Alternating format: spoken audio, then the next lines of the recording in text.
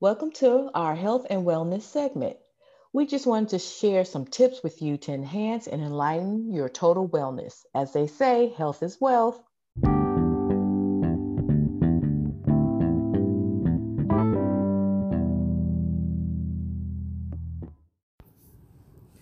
Welcome to another health and wellness segment for Soul Sisters on the Run. One half of Soul Sisters on the Run, Sabrina, is here with you today to share another health and wellness tip. Well, Happy New Year, guys! It is 2022.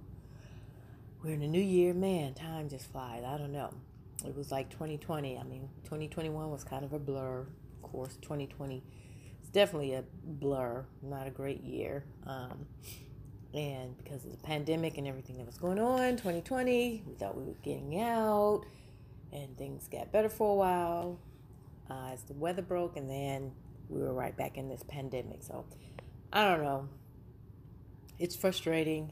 I don't know what's going on with the pandemic, but I'm just, I'm just taking my precautions. So I urge you all to make sure you're still continuing to wear your mask. Make sure you're vaccinated, twice vaccinated and boosted.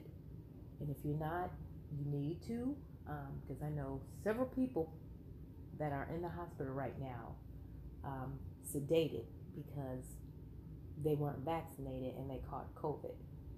So, not trying to put fear in anybody, but it's real, and we have to take precautions, and we want to get out of this. So everybody has to do their part. So, to get off my soapbox, but I just had to say that so that we can move forward. Because I know I got some things to do this year, and I know you all have some things that you all want to do. So we got to get this pandemic behind us. But I wanted to just kind of just share a couple little tips. I don't really have much to say for this segment. I've been in a reflective state, just going back over the year, thinking about upcoming and what things I want to change and do differently. I'm not really a big resolution person, but I do try and be intentional in what I do. So I'm just thinking about what I want to focus on and be intentional for the year 2022. Um, so that's just kind of been that's where I've been for the last couple of days. Last couple of weeks, I guess. The end of the December into the 1st of January.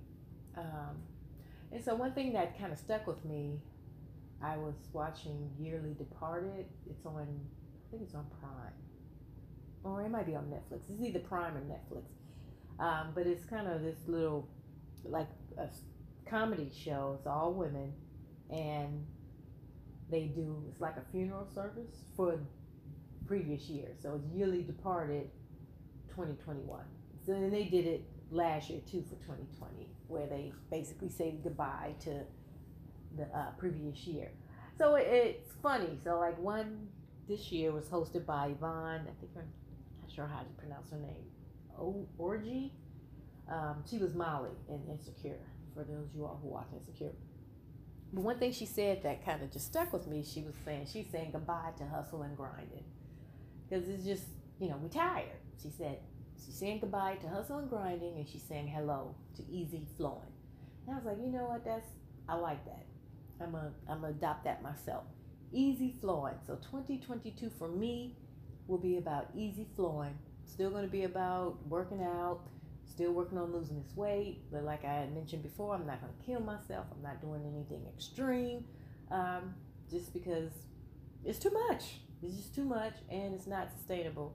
And I'm all about things that I can sustain and still not kill myself, wear myself out trying to lose some pounds. So it's going to be easy flowing and consistency with intention and purpose. So that's what I'm going into 2022 doing. Easy flowing with intention and purpose and consistency. So I just want to share that with you all. But a couple of health tips. Um, it's cold out, and we just have this cold front pretty much across most of the country, at least up north from Midwest all the way to the East Coast. So it is very cold, and I'm here in Maryland, and it's cold here too. So remember, for those of you all who are going out running, doing your outdoor exercises, to layer. Go back on our page, and we'll post it again. But there's a chart we've posted about how to layer based on the temperature. So make sure you're layering your clothes properly so that you don't risk any getting frostbite or anything, or just any type of not necessarily injury, but just you want to be safe while you're out. So make sure you layer properly. And then also, with it being cold, I know this is an issue for me. I'm not drinking as much water because I'm cold. So I have to be very diligent in getting my water intake. So make sure you're drinking your water, even though it's cold outside. Get that water in so that you're not dehydrated yourself, because that can happen even though it's winter. That can still happen, and especially if you're exercising and sweating a lot, you're not getting enough water. You dehydrate yourself and then cause other health issues. So make sure you're drinking plenty of water, and then eating properly. Foods, vegetables, fruits, because like I said, we're still in this COVID era. So you want to make sure your immune system is on point. So you want to make sure you're intaking enough fruits and vegetables, as well as your vitamins. Make sure you're taking your daily vitamins to boost your immune system, your vitamin C's, vitamin D's, vitamin B. And like I said, and stay hydrated. So those are just some things I want to share with you all as we're going into this new year. Just some real basic things, because sometimes we can tend to forget those things, like water intake. So make sure you're drinking your water when you're outside. Make sure you're layering properly, upper body, lower body, and then your feet, because sometimes we kind of forget that. We put on our regular just running socks and we go out there and then our feet get cold, and especially if you're running on snow, and your feet gets wet, or melted snow, and you run into a puddle, feet gets wet and it's cold. That's just kind of hard to recover from, and then you can also risk other health issues from that. So I have different socks that I run in during the winter time. I have my Smart Wool and Merino Wool socks that I run in during the winter, and then I have just my regular Belega or Feature socks for the summer or warmer months. And I do have some thinner Smart Wool socks that I run in the warmer months, but I have the thick ones from winter. And then depending on the temperature, if it's really cold, or like I went running, we had a big snowstorm here, not today is Monday, last Monday, not today, but last Monday. So I just had to go out. I was like, it was so beautiful, and no one was really out because the streets weren't plowed yet. So I went out and did a short run. Just basically, I just wanted to go outside and play.